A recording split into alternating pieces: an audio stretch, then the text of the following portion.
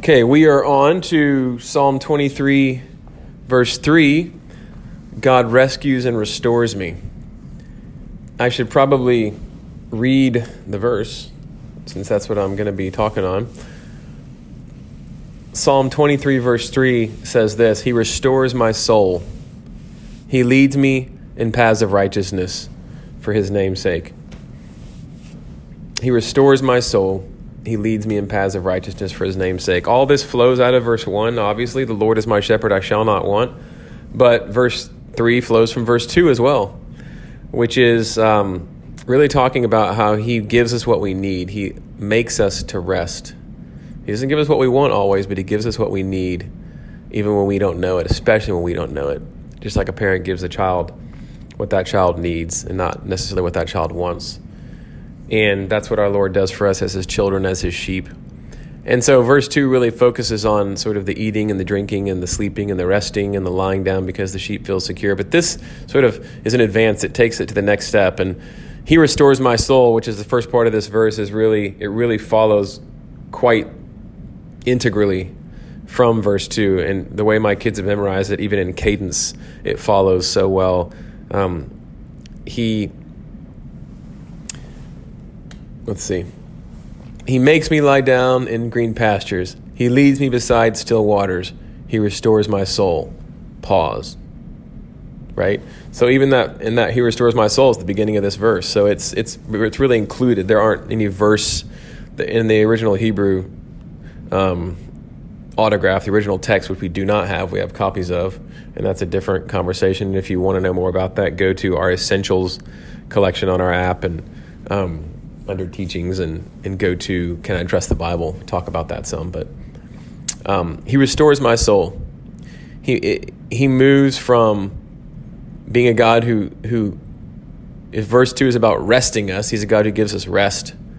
Verse 3 is about his rescuing and restoring us, which of course is what we need, but even on a deeper level, right? So he restores my soul. He restores my soul. He doesn't just give me rest, he gives me restoration. Verse 3 literally, it begins, he shuves my soul. And that verb shuv in the Hebrew is just the normal verb for return. For return. It doesn't have to be a spiritual thing. Oftentimes it's just he returned from his journey. He turned around and came back. He brings us back. He returns our soul. And the word soul there can be spiritualized, but it really just means my life, all of me. So he brings me back. We should immediately ask, from where? Well, this tells us, through strong implication, that we have wandered away from the shepherd, from where we thrive, from where we're meant to be. And that's the story of Scripture, right? In Genesis 3 and onward is that we've strayed through sin. We've left the providence of God. We've distrusted him and trusted Satan, trusted ourselves, and everything's screwed up in us and in the world because of it.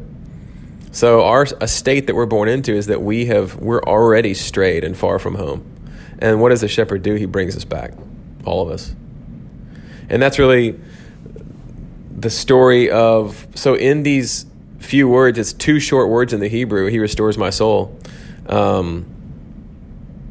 is packed the entire story of redemption. That entire sweep of redemption is packed poignantly into these two words that begin Psalm 23, verse 3. And it takes us to stories that Jesus tells, like the prodigal son, which beautifully tell in a really captivating way the story of our being born in God's house, but then choosing to leave him, leave everything that's good for us. We don't think it's his rule over our lives and his care for us and his name over us and our being in his family is such a great thing because we're screwed up by sin. So we leave his house and we go into a far country and we squander it all and we become miserable. But then, by God's grace, some of us come to our senses and we go back home and we have no case. We've shamed him. In every possible way, he's within his rights to not take us back. He's going to have to pay big time to bring us back into the home and really absorb our shame. And that's exactly what he does, because he loves us and he sent his son to go rescue us. And that's all there and so much more embedded into that beautiful story of the prodigal son. And that's embedded into these two short words. Ken Bailey says that, he says, I'm directly quoting here. He says, sadly, we in the West have lost the image of a lost sheep that's at the heart of this psalm, of Psalm 23. And that really gives it sort of an epic feel to it, and the epicness of the story of Scripture itself, like I've been saying, and of our salvation and rescue is embedded in this little psalm here. And we lose it because we don't maybe recognize when it says he restores my soul. It kind of sounds like, oh, I'm taking a drink and it's really satisfying, or something else. But when we understand that really the verb is he returns my soul, he returns my life, then we ask the question, what returns me from where? Oh, I'm wandering, I'm lost. That's deeply, deeply implied here. So there are two actions involved. First, the shepherd must go get the sheep and rescue him. And then second, the shepherd must bring the sheep back. But only that second part's mentioned. The first is assumed, right? The going and the getting. And it's for us to contemplate the great cost, says Bailey, to the shepherd to leave and rescue us, or to leave and rescue the sheep. And that is the story of the incarnation of the Son of God, that he left the most beautiful, secure, rich, glorious place, his home in heaven, and the perfect love of the Father, although he never left the perfect love of the Father while on this earth, except that when he was on the cross, and this is getting at the heart of the mystery of the incarnation and the crucifixion and our atonement, he was forsaken so that we could be brought in. And could I even say I hesitate even on this podcast to say this, but that he was unloved. He had to take our place, friends, as sinners who justly bore the wrath of God for our sin and were damned forever apart from God and even under his white-hot wrath, because God is just and he cannot excuse sin. So in that sense, there must have been a sense in which he became the loved became the unloved, so that the unloved, we could become the loved. And I'll stop there. And if I've committed great heresy, then I repent, but I don't think that I have. I think that is at the heart of what Christ has done for us, and it's a mystery. I can't explain it, but it happened. That we are restored by our shepherd tells us that we need restoring. We needed to be brought back. Maybe we still do. Maybe we're listening to this and we're just lost at sea and we don't know God in Christ. We need to be brought home, and in Christ we can be. We need to be rescued, and we also need to be reconstituted.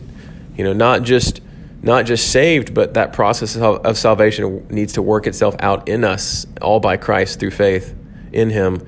And so we need to be restored, reconstituted. And that means someone had to go out and get us, and God has done that in Christ. That great shepherd of the sheep left the fold and came to rescue us. One of my favorite podcasts is called, I haven't listened to it in a while, Desert Island Discs. It's on the BBC Radio 4. We lived in Scotland for 4 years, and it became one of my favorites through a good friend, Murdo McLeod, then, and it remains one of my favorites. But anyway, it's always an interview of someone, and in this case, it was an interview of a doctor who ran hospitals and did a bunch of wonderful work around the world. And he works in 3 hospitals in London, and he's been doing surgery in war-torn areas for the past 20 years. And he was talking in this interview on Desert Island Discs about being in Gaza in a hospital operating on a girl whose guts were hanging out of her abdomen. And men rushed in and said that the hospital was being bombed and would be destroyed in 5 minutes and to get out now. And I'm sure they were yelling at him. And he said, I'm staying. I'm finishing the surgery here. otherwise this girl dies. And he looked at his assistant, and his assistant looked at him, and he knew, okay, my assistant's staying with me. So they stayed. The others left. And he asked the anesthetist with him, do you want to leave? And he said, no, I'll stay with you. And they kept working. The bomb never dropped, obviously. And they finished the work, and the girl was saved. And at that point in the interview, the surgeon started weeping, which is pretty rare. He was a Brit, and they don't do that often, especially pretty reserved, especially when they're being interviewed, but touching and beautiful and powerful. And that's our great surgeon. That's the great shepherd of the sheep. That's our God. That's our Jesus. He stayed till the bitter end. He hung on that cross, not because he had to. At any point, he could have decided to leave. He never had to come in the first place, but he stuck all the way until it was finished. And that was some of his last words on the cross, right? It is finished. And he had the ultimate bomb. The bomb wasn't not dropped on him like on the surgeon. It was dropped on him in the worst way. The bomb of God's wrath, perfect wrath, justly poured out against our rebellion and sin and evil and all of what is so unlike God and so revolting to him about evil and sin was put on Christ, and Christ became on that cross, and he endured God's punishment for our sin and evil for every single person who would look to him. He endured infinite hell for every single person that would look to him by faith and be saved. And he stayed, he stuck, he paid the price. So he returns my soul, and the cost that is pounded and plowed into and folded into those two words it's truly infinite and staggering. He brings me back from my wandering, from my sinful straying. But I also, like I sort of touched on earlier, think that there's a sense in which in bringing me back home, he brings me internally. So he saves me, but in saving me, that works itself out, right? To where he brings me back to my right mind. He restores me. He sets the broken bone. He heals me. He makes me whole. He doesn't just bring me home and say, okay, I'm done with you. No, he reconstitutes us. We're born again, and then he grows us up in him. And that's called sanctification by theologians and by Paul in the scriptures. And that's the process by which our being rescued works itself out throughout our whole body and soul. And we become more and more like the one who saved us. And that's all by faith. It's all by faith. Ephesians 2, 8 through 10 talks about that, right? All of our good works that he's prepared beforehand for us to walk in are all in Christ by faith. But they are indeed good works. And, watching someone restore something that's been damaged, whether it's through weather or whatever, is always so cool. Those old shows where you see a car restored or a piece of old wood restored and put into a house or whatever, and so much energy and care and time and expertise goes into that restoration. Think about how much genius and power and expertise and energy and care and love and time must be taken for the restoration, the full and complete restoration of a human soul. And that God is committed to and is able to do through Jesus. And what he does with us he doesn't just partially restore us, he fully restores us. He who began a good work in you will bring it to completion till the day of Christ Jesus, those beautiful words of Paul. And we think of the words of C.S. Lewis in Mere Christianity, I think it is, where he talks about how, it's frustrating sometimes because of this full restoration process and because we're so damaged, but God is committed to not just saving us, but not just returning us, but restoring us. I think that's the full sense of what David's talking about here. He's not just, two metaphors. We're not just a pencil sketch. We're a masterpiece by a Dutch realist, by a Dutch master, by Rembrandt.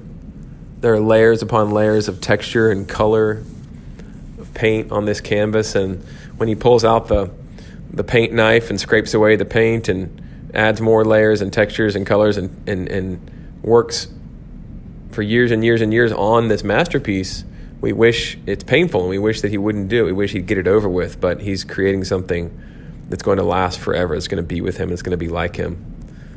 And he's committed to us fully. And, the other metaphor, not of a painting, but of a structure that Lewis talks about is that we think when he gets to work on us at first, and when we're saved at first, that maybe this is going to be sort of a side project, a little renovation, maybe a new drain's going to be put on the side of the house, Lewis says, or something else. But indeed, he's doing a full renovation. There's a sense in which he's scraping us down to the studs, and he's rebuilding us, and he's putting up new wings here and putting up walls here and doing all these things that are very, very, very involved and that are deep, deep works, and it's painful.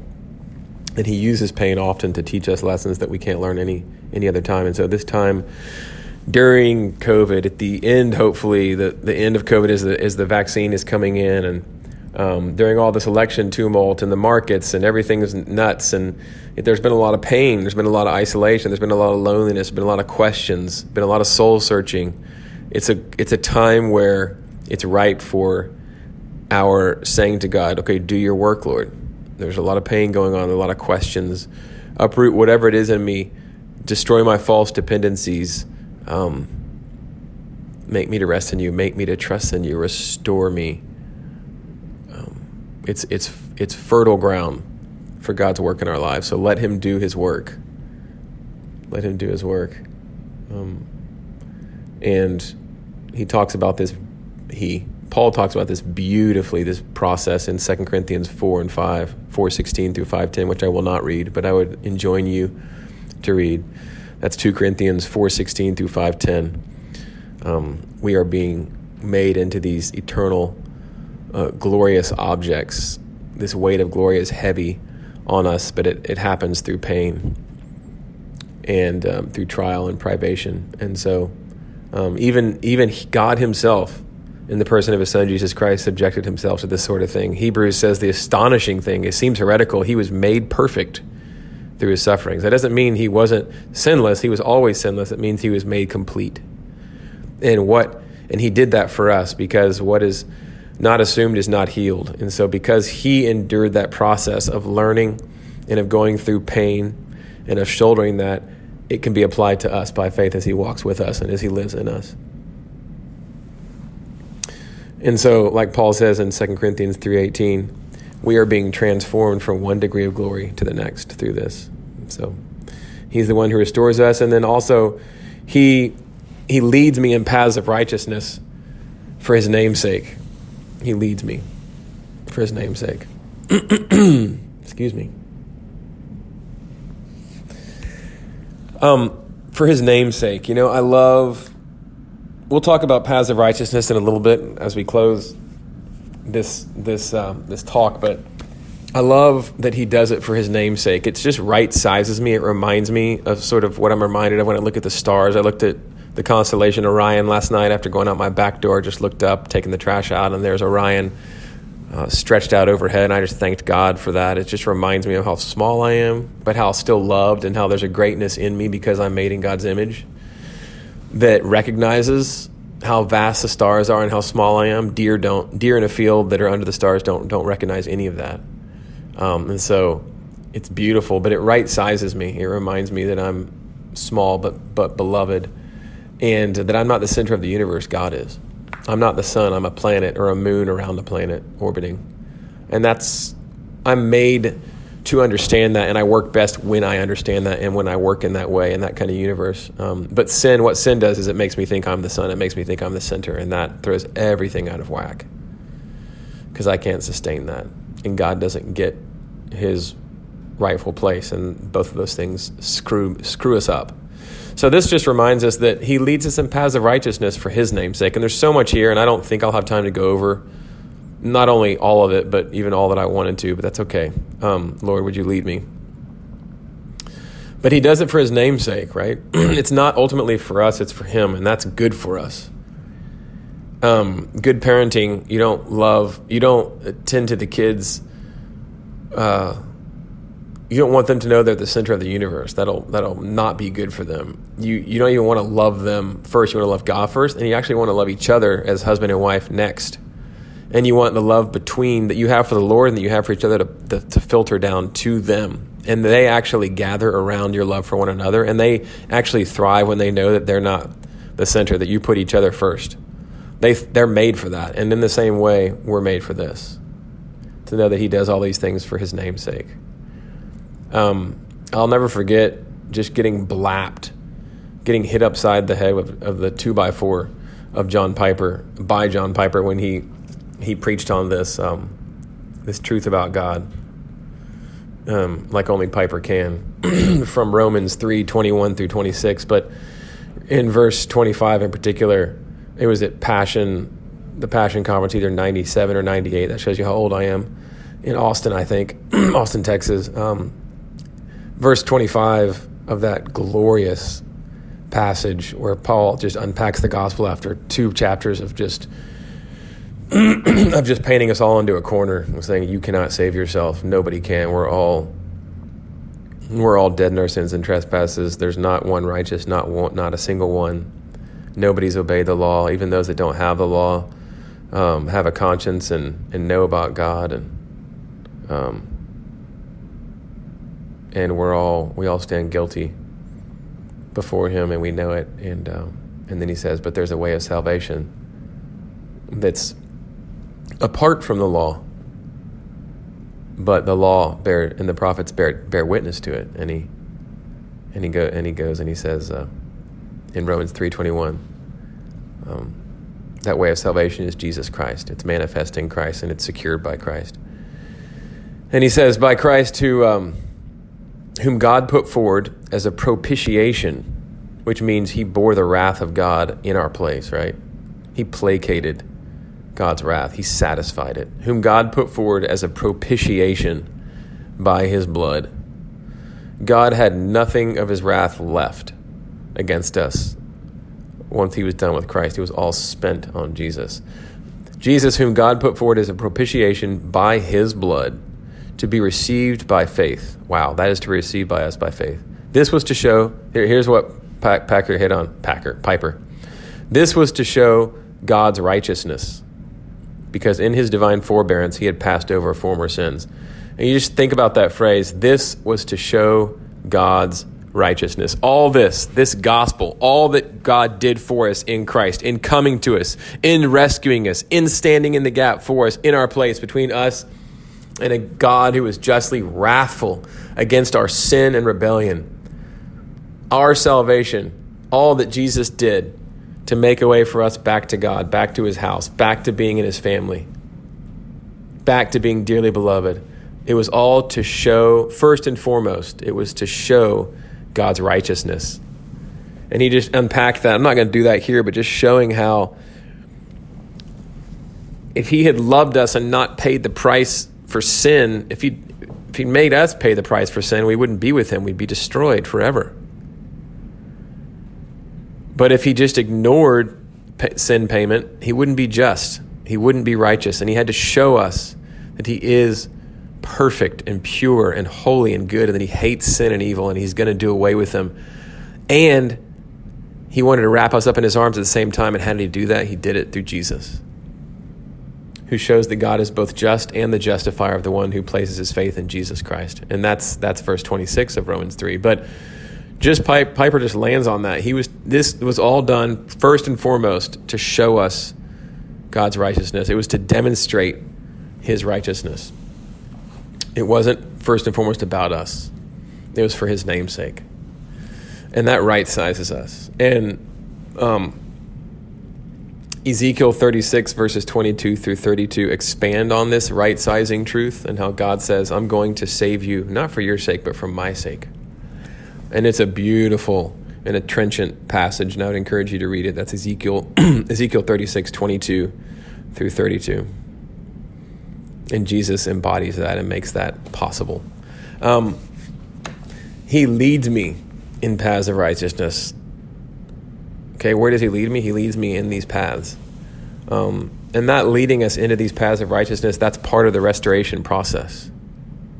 It's not just God removing the cancer of sin from us. It's also his feeding us with good, solid food, taking us out for exercise, as it were, and nourishing us, not just cleaning us, but nourishing us. And, a lot of the way that this happens is through the Christian disciplines. And I'll narrate a few of those in a bit. But as we walk in those Christian disciplines, not disciplines that we do in order to be saved, but because we are saved and because we've been, through no good of our own, brought into the house of God through the work and person of another, Jesus Christ, the true Son, we refuse the good and we refuse the bad and choose the good. And that looks like spending time with God daily. It looks like prayer. It looks like solitude and fasting and giving and stewarding and all these things, right? But we don't do those things to be accepted. We do those things because we are accepted, right? And to fight the good fight of faith and to walk in the works that God prepared beforehand that we ought to do. And so the path of righteousness that we're brought into is one that we're brought into by faith, and it is Jesus himself. What did he say? He said in John 14, I am the way and the truth and life. Actually, he said that in John 11, didn't he, to Martha? And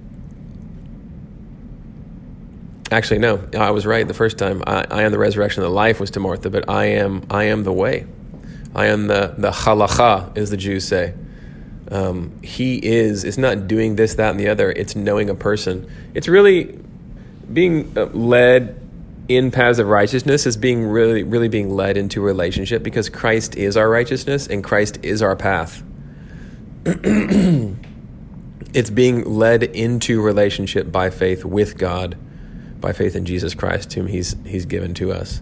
So it's an invitation. This is really an invitation not to do this, that, and the other, not to embrace the Christian disciplines first, but to embrace Christ by faith, to believe on him and to be reconciled to God and to know him and to be known by him and to be brought into a life of grace and truth, and compassion and love. And in that relationship, we are able to walk as children in obedience, and that's where the Christian disciplines come in. And, with a pathway, it's like the more you walk the pathway on a hillside or in a forest or in a glade or wherever it is, the more you walk that pathway and the more the sheep and the beasts walk that pathway, the easier it is to see and the easier it becomes to walk in. And it's not overgrown anymore, and it becomes a nice, wide, clear path. And, there are bad ruts. We usually talk about, I've gotten in a rut almost exclusively. We use that in a negative sense, but there are good ruts too. And that's one of the ways the Christian disciplines work, is that the more we discipline ourselves through time with the Lord and through solitude and through prayer and reading of his word and giving and living a life of stewardship and not ownership, and on it goes, loving the poor and tending to them and serving, the easier that becomes. We wear good ruts. And those are paths of righteousness, but those are paths ultimately that he does for his own sake. And the fact is that if I boil it down, and I can't say everything I want to say here, he attaches himself to us through Christ in such a way that he attaches his welfare to us. And that's a way of really talking about the gospel, isn't it? Because we weren't well. And so in our sinful, miserable estate, he made sure that he wasn't well. He actually took our sin and burdens and sorrow upon himself. And in so doing, he starts the process of making us whole and making us well. And so he has committed himself to us. He has hitched his wagon to us. He didn't have to do that, but he did that. And that's what we do with our children. It's like everything else in life can be fine, but if your kid's not fine, you're not fine. And if your kid's out late, a loving parent's going to stay up and is going to toss and turn. If you don't know where that kid is, or you think that kid's in trouble, until that kid comes home and is well and safe. And that's what God has done with us. And so there's a sense in which you can read, he leads me in paths of righteousness for his name's sake, and think, well, that seems kind of self-centered and egocentric, but it's not at all. It's the way things work, like I've talked about, but also he does these things because he has chosen for us to reflect his name. And when we walk in paths of righteousness and when we live in a certain way, he's chosen for us. He's connected us to himself through Christ. He's chosen for us to reflect him. I say to my kids sometimes, and Robin does too, my wife, when they leave the house and we're going to send them to be with the grandparents or with someone else, with a friend, remember who you are. Remember whose you are. Remember the name that you bear. You're an Ince. That's my last name. And sometimes they do and sometimes they don't. No, they usually understand what we're saying, and they're great kids. But they reflect us. What they do reflects not just on them, but on our family and on me and on Robin. And they're part of something larger because they come from us, and that's what God in Christ has done. He's reattached us to him, and he'll never let us go. And he's got the scars to prove it. And so this is really a beautiful expression of the lengths to which God has gone to bring us back into a relationship with him. Really, it's the farthest thing from we need to do this, do that, and do that. That all that stuff, living in a certain way, and the Christian disciplines really come out of this beautiful reality of God bringing us to himself in relationship through Christ. So this truth that he leads me, and then I'll talk about some of the Christian disciplines and then maybe close, but I've already gone too long. This truth that he leads me for his name's sake is another echo. I brought up the echo of Exodus in the last talk on verse 2, and it's here again. He leads me for his name's sake. It's an Exodus. It's an echo of the Exodus. The one commentator says this: the climactic point in verses 2 through 3, for his name's sake, also associates the metaphor with the Exodus, right? So he says also because this has happened before, as we saw in verse 2. He's the good shepherd. He leads us beside still waters. He tends to us, but he also leads us in paths of righteousness for his name's sake. As is indicated by the use, this commentator goes on, as is indicated by the use of the same expression in Psalm 106:8 in the context of the deliverance from Egypt. So Psalm 106, 7 through 9 says this: our fathers, when they were in Egypt, did not consider your wondrous works. They did not remember the abundance of your steadfast love, but rebelled by the sea, at the Red Sea. Okay, how often, I'm just pausing here, how often do we forget God's works? Do we not dwell on what he's done for us in Christ? Especially when we're being pinched, we're experiencing pain, we're experiencing deprivation from COVID, or the right party didn't win, and we wonder, God, where are you? Are you leaving us to, whatever it is, a child dies, a good friend, we get sick, a bank account goes away. We had that happen this week. Holy cow. We can question God. We can all of a sudden forget all of his faithfulness, former faithfulnesses evaporate in our minds and hearts. Okay? They had just had God deliver them, but they forgot. They started grumbling and complaining, and they forgot. So they didn't remember the abundance of his steadfast love, but rebelled by the sea, by the Red Sea. Yet he saved them. So they were at the Red Sea being pursued by Pharaoh, and that meant that they just got this immediate amnesia. They forgot all the plagues that he just rained down on Egypt. Surely he's going to be faithful. He didn't lead us here just to kill us. And then after the Red Sea, they do the same thing, right? We do the same thing. When we don't remember the love and power of God manifest in the person of Christ and his cross and his resurrection. Verse 8, yet he saved them for his name's sake. There it is. That he might make known his mighty power. He rebuked the Red Sea, and it became dry, and he led them through the deep as through a desert.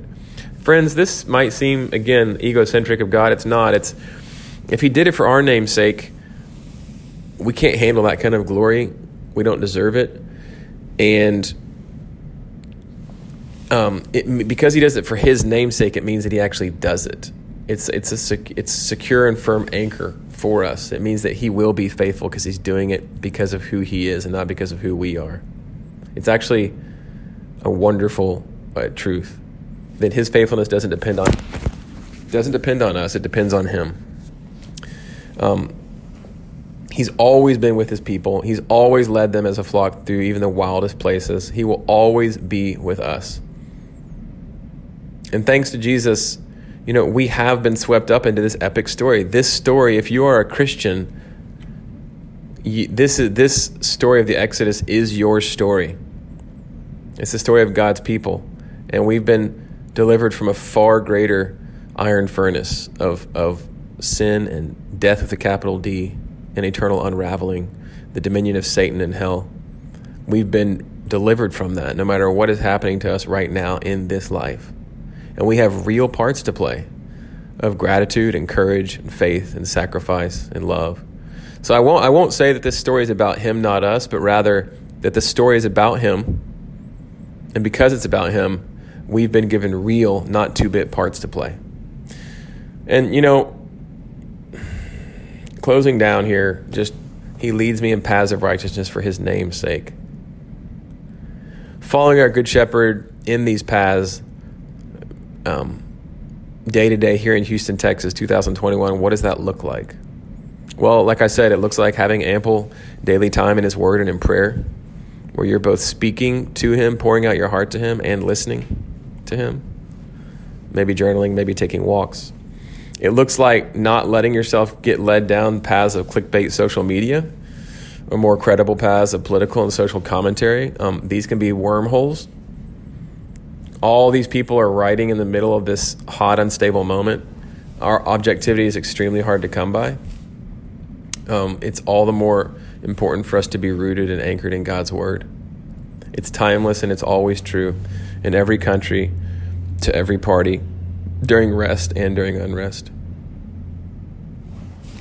So spend that time with him in his word, in prayer, in community. It looks like, what do these paths of righteousness look like? It looks like refusing the evil and choosing the good. Think about the Christian disciplines, which I've been mentioning: scripture soaking, study, especially of old books, prayer. Old books because they stand outside of our current cultural blind spots. They had blind spots of their own, but we probably see where they didn't see, but they see where we don't.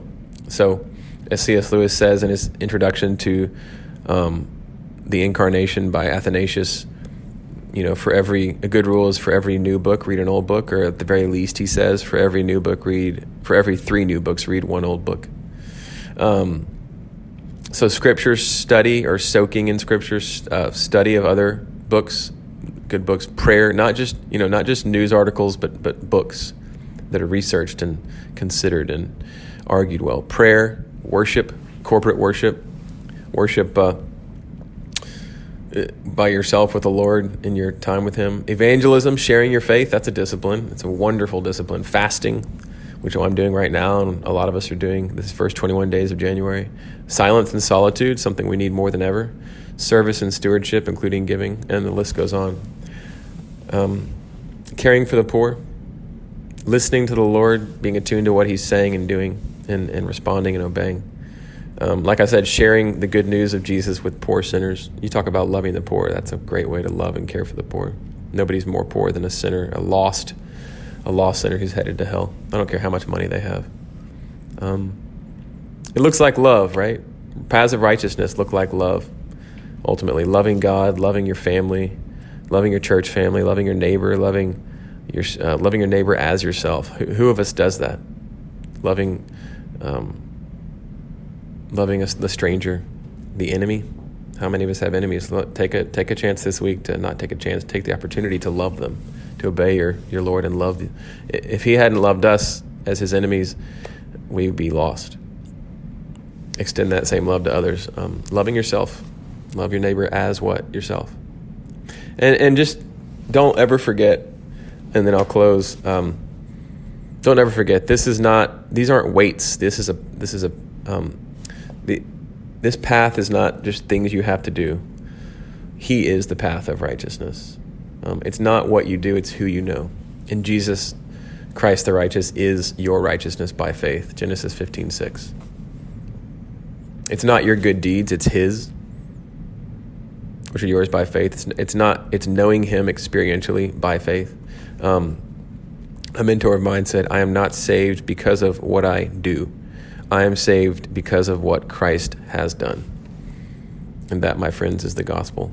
The line doesn't read, he tells me to get to walking down paths of righteousness, but he leads me in paths. It's an invitation to relationship. And that's where our righteousness comes from. It comes from knowing him by faith.